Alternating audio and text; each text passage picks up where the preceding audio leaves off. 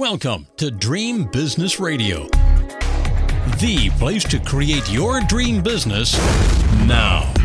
Get ready for some inspiration, some encouragement, some proven business building strategies, and a couple of new ideas that you haven't even thought of. It's time to leave slow and steady as she goes to the other entrepreneurs, because this program is all about speed and fast results.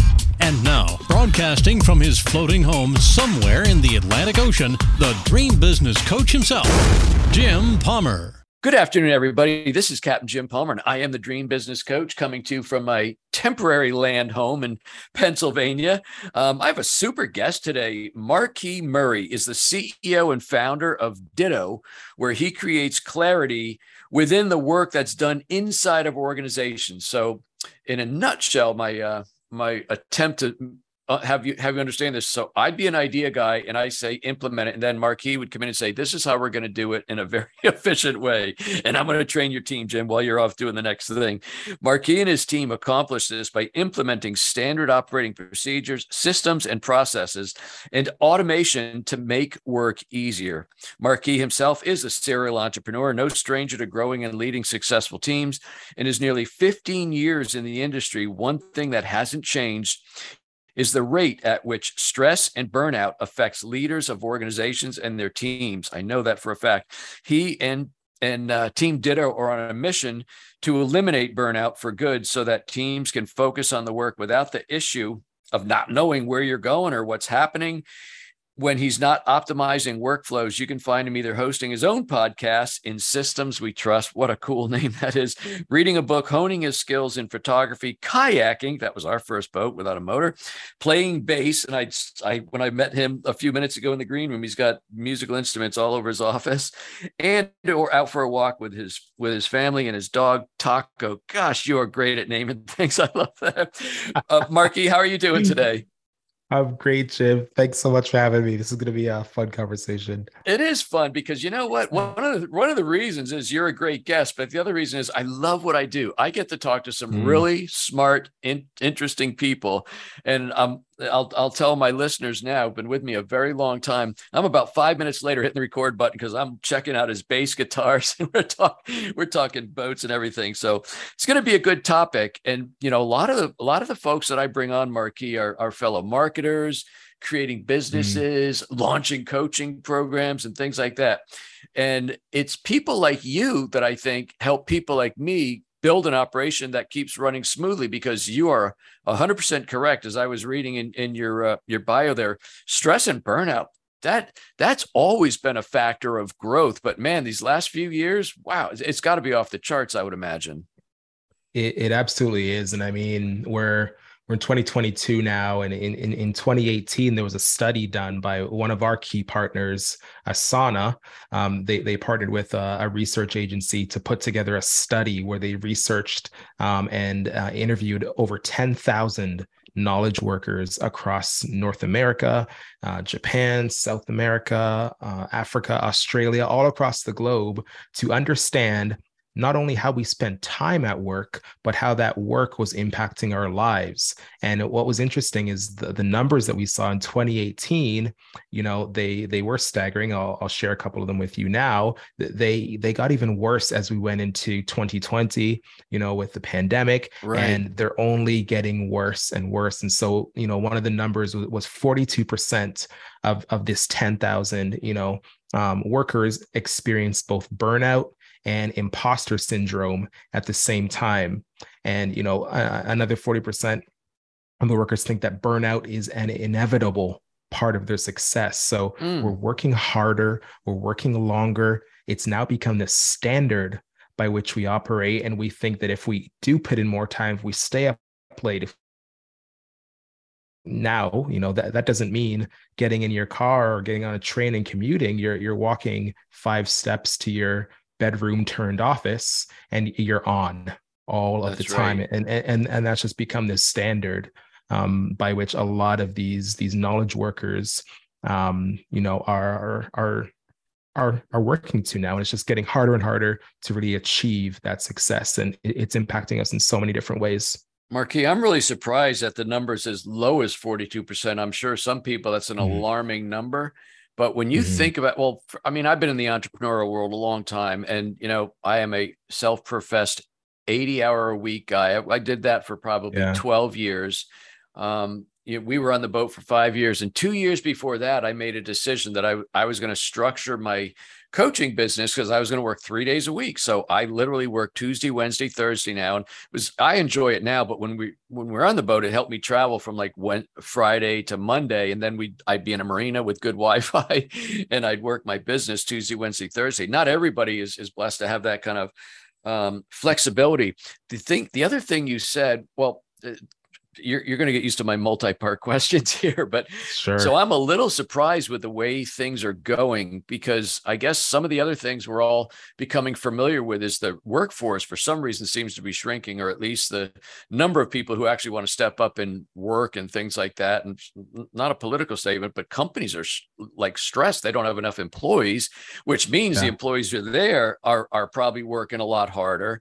I'm guessing that as companies are structured and stressed, and even if they happen to be growing, that's just added stress and burnout.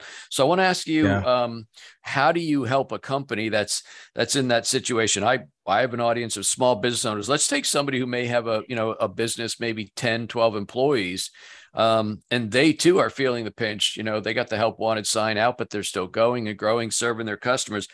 What would you do what's the first step? Is it like triage? Yeah. Before I answer the question, I just want to share something. It's very timely. I was on Facebook this morning and I saw a post from Cameron Herold. He's the author of Meetings Suck, Double Double, Vivid Vision, and just spends a lot of time in this space. Mm, And to the point of, companies not being able to hire or even keep people, the statement was this. It said that, as we move further into the future, to attract A and B players into companies, organizations are going to have to step up their game, right? It's these subpar companies, the ones that, aren't,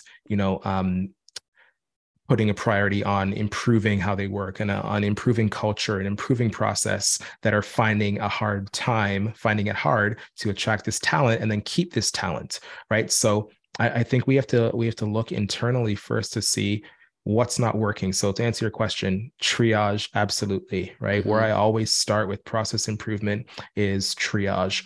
What's working well, what's not working, and where are the opportunities for improvements. And it's easy as the managers or the owners of the company to say that they think they have it all figured out. They think they know where they need to spend the time, they need to put their effort, they need to reallocate resources to fix the problem. And that's even if they recognize and acknowledge that there's a problem, right? Because oftentimes we're really blind to it and we can see the bottlenecks, so we can feel the bottlenecks, but we don't take the time to implement the necessary steps to change those, and get those bottlenecks out of the way. When we're triaging, when we're reviewing what's happening, it's so important to speak to our team members. So if we're a 10, 15 person team, each of those people were hired for a reason. Each of those people contribute in a certain, role and capacity within your company. And if you're not taking the time to speak to them, to ask them for their feedback, to understand what they need in their role to be happy, successful, and engaged, and ask them what they see as the opportunities to improve, you're leaving yourself wide open to losing that talent, because you're not taking the time to hear them out. You're not taking the time to prioritize their needs, their concerns. And oftentimes it's not even our team members, it's our customers that are giving us this feedback, and we're ignoring it. So triage is definitely the first step in all of this, is taking all this information, putting it up on a virtual whiteboard, right? Or if we're in office, putting it up on the whiteboard and seeing, what do we need to prioritize so that we can fix some of these bottlenecks, close the gap when it comes to clarity and the confusion that's happening, and how do we move forward with this? So that's absolutely where I would start. I need to ask you, when you're my long ago, I spent 1 year just being a consultant before I went on my current path. And one of the things I realized with being a consultant, which in a way, I guess is the upper category of what you do, right? Yeah. I found that I would meet with some people and they would say, business owners, and they would say, yeah, I know I need you. I just don't have time right now. And it was like, what I gathered from that was that kind of the thorn in the lion's paw wasn't in deep enough. And it's only when it gets to be really painful or almost a real crisis, do they then say, wow, we better fix this. So I'm just kind of curious. I'm almost just more of a curiosity question. To the people that hire you and your firm, are they in a lot of pain, or are some of them more forward thinking, like, I can see pain coming, let's fix it now? They're always in a lot of pain. Yeah, I thought so. When we see it coming, we ignore it. Like I said, we can see the roadblocks, we can see what's happening, we can feel the strain on the team, but we ignore it until it's too late. The customers that are coming to us are at a point where, you know, their teams are now frustrated. They've lost a key person on their team. And with losing that person, they've taken all of that, like, institutional knowledge that they've developed over the years, they've taken that with them. So there's a massive hole in their processes now where this one person knew how to do all those things and now they're not there anymore. So it's things like that that's happening. We have, you know, in some cases, you know, teams are coming together for the first time. If it's a small merger, or, you know, we have new team members coming on because, you know, we had a great year and sales have increased, but we can't onboard our customers well enough, and we can't hire and onboard our team members well enough. And when they come on, all of these different professionals, they have their own way of doing things. And so there's a kink in the armor, everything breaks down, and you have these silos that are created within our small teams where, simply put, the right hand doesn't know what their left hand is doing, and you can't work effectively as a team. Statuses are missed, due dates are missed, deliverables are off track, and we can't get them back to the customer in time because we don't know how to work as teams anymore. So these are some of the most common things that I see happening, and I can go on and talk through them, but typically things have broken down, and these owners, these managers are trying to catch up, and they're coming in and saying, help, we have no process. We tried documenting it. We started documenting it, didn't get far. Or again, that one person on our team left and we need help. And so then that's when we come in to try and reverse engineer things or create process where there is none and get them back on track.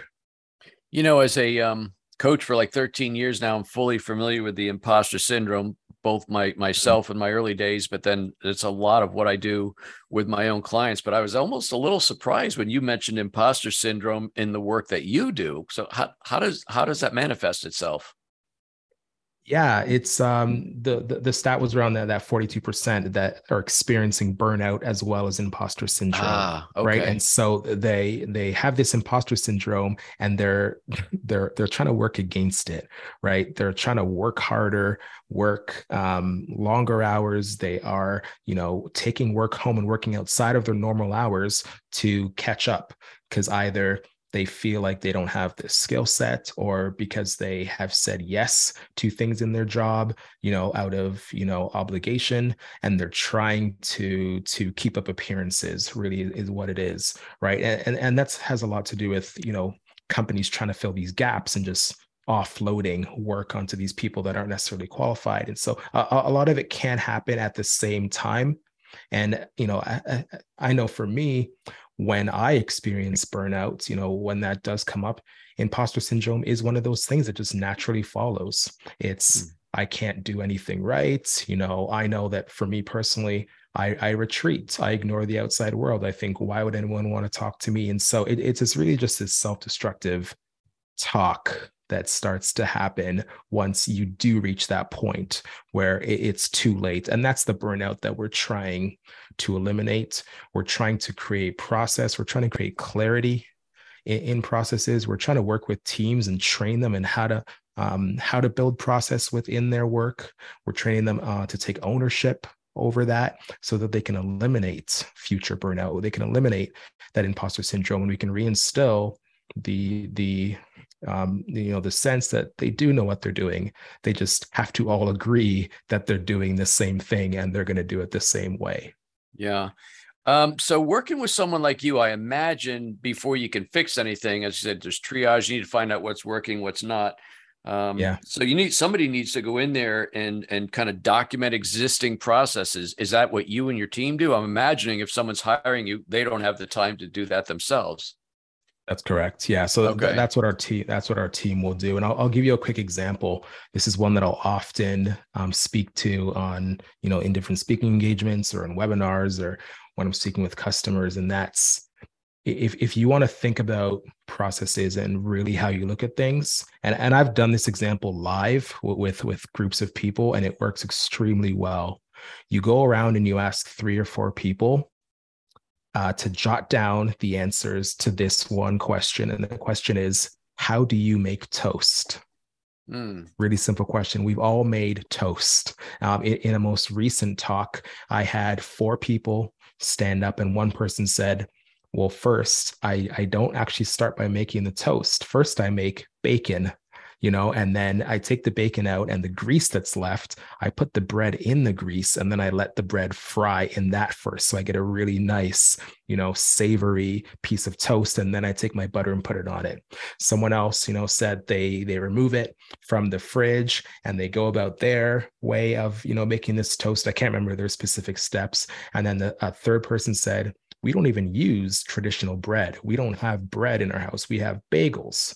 Right. And with our bagels, we'll take that out. We don't actually use butter. We use cream cheese. And then the fourth person gave their example. And so really the point is that none of these ways of making toast are wrong. Right. We can't say, nope, that's the wrong way. That's just the way that you prefer to do it.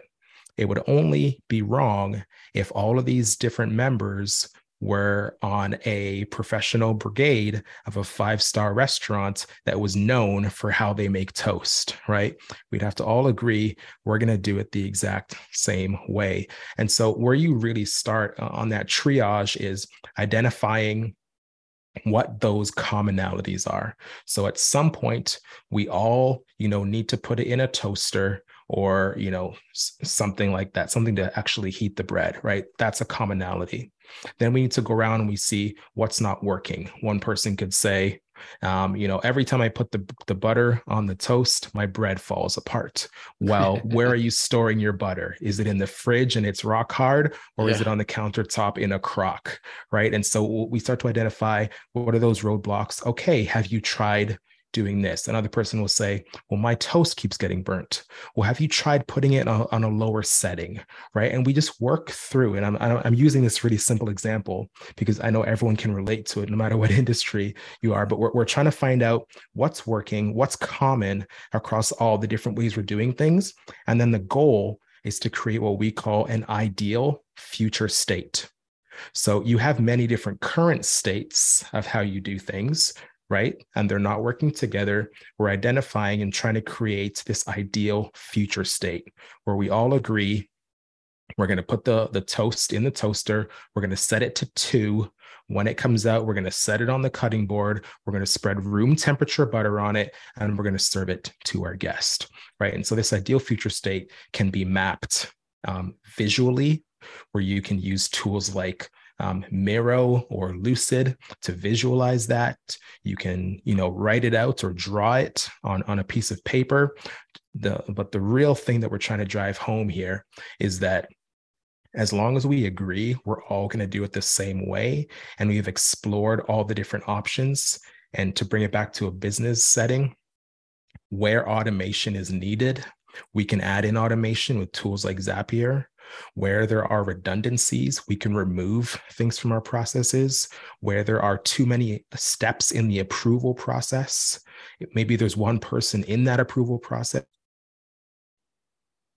because they have too many things on their plate, right? We try and we have these conversations around how we can lighten the load, distribute some of that work, and ultimately improve how we do things. So that can be a quite lengthy process, but that's the basis of what we're trying to do. There's the research, there's the documenting of how things are right now, there's the identifying the gaps and the weaknesses, and then there is the deploying of that ideal future state.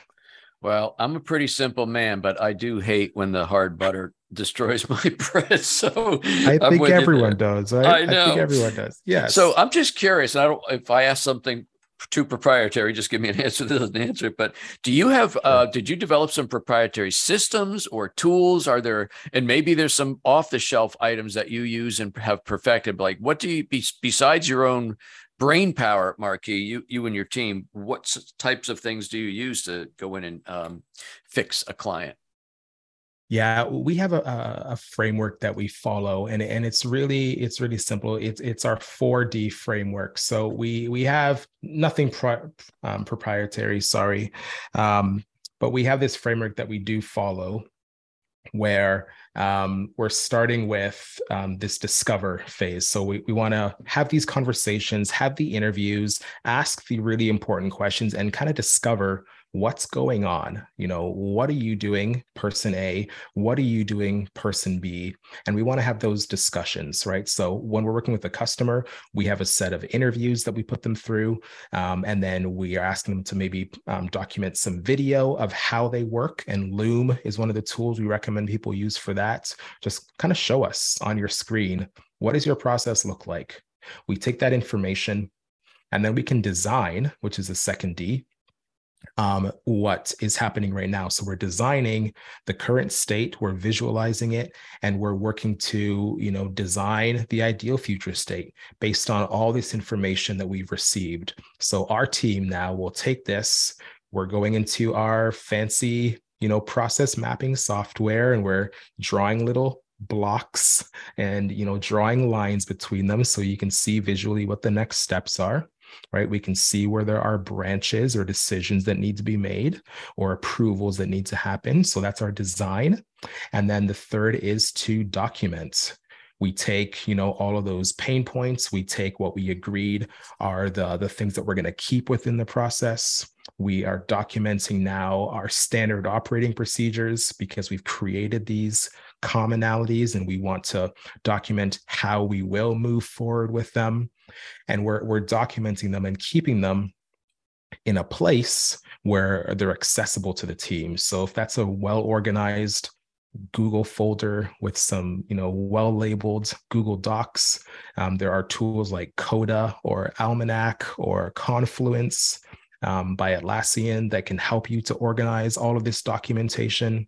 And then the last D in the framework is deploy. So that just means to implement everything. Now we're training the team and we're talking about what all this looks like in the real world. And so everyone can start actually using the systems we created. So again, that was discover, design, document, and then deploy. That's our 4D framework.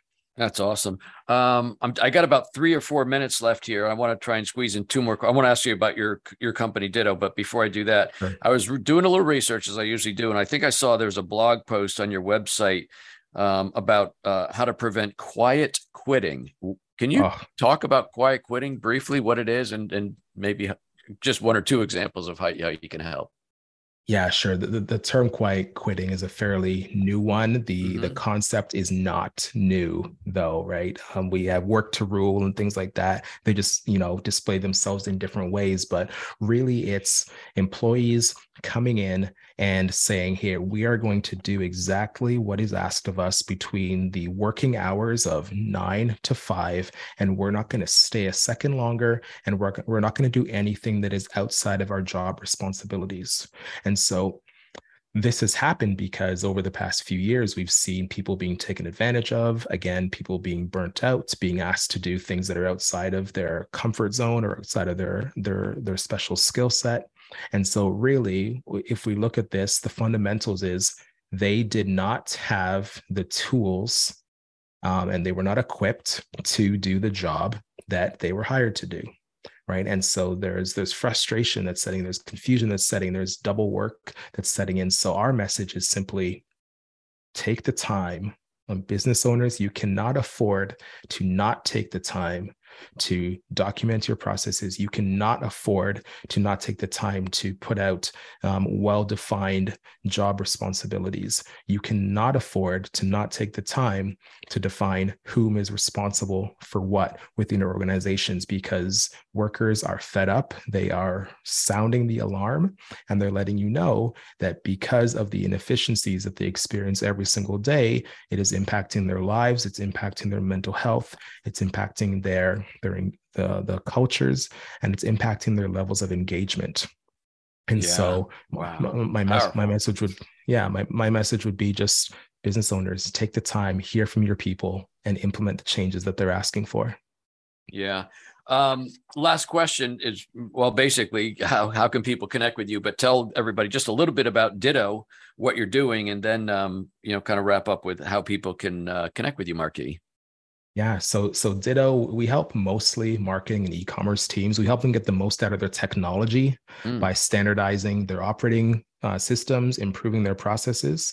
And like I described, we're helping them visually map their current future states, help them document their standard operating procedures. But ultimately, we want to help them standardize how their work is done and then train their teams so that they're not concerned about where or how that work is happening. I spend most of my time on LinkedIn these days.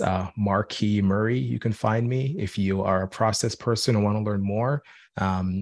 In Systems We Trust is my podcast that you can check out, and there's lots of resources that are available there as well. That's awesome. Marquis, thank you so much. I knew this would be a very enlightening conversation, and you didn't disappoint. Thank you so much for being with us today. Well, I'm glad, Jim. Thanks for the opportunity. This was a fun conversation. Yeah, you bet. Hey, folks, that wraps up this very special interview with Marquis Murray. And believe me, if you don't work with somebody that's helping you with your processes, procedures, etc., you will eventually. I got a little white on my face, so I'm old enough to remember that old commercial. You can pay us now or pay us later. I think that was a car company. But anyway, yeah, connect with him at the place you just said, thinkditto.com. And he's all over LinkedIn at Marquis Murray. You can connect with me at getjimpalmer.com. Getjimpalmer.com is my home base. If you're interested in the Dream Business Mastermind and Coaching Program, that is dreambizcoaching.com. But that's it until this time next week, another fantastic interview. I am Captain Jim Palmer, the Dream Business Coach, and you take good care. Now it's time to go implement what you've learned. Great ideas are nice, but results only happen through action and implementation. So stay focused. Kick all distractions to the curb. Sleep a little less if you have to. And create your dream business now so you too can live your dream lifestyle. To learn about building your dream business, join Jim's free Dream Business Facebook community at dreambizgroup.com. That's dreambizgroup.com. See you next week for more Dream Business Radio.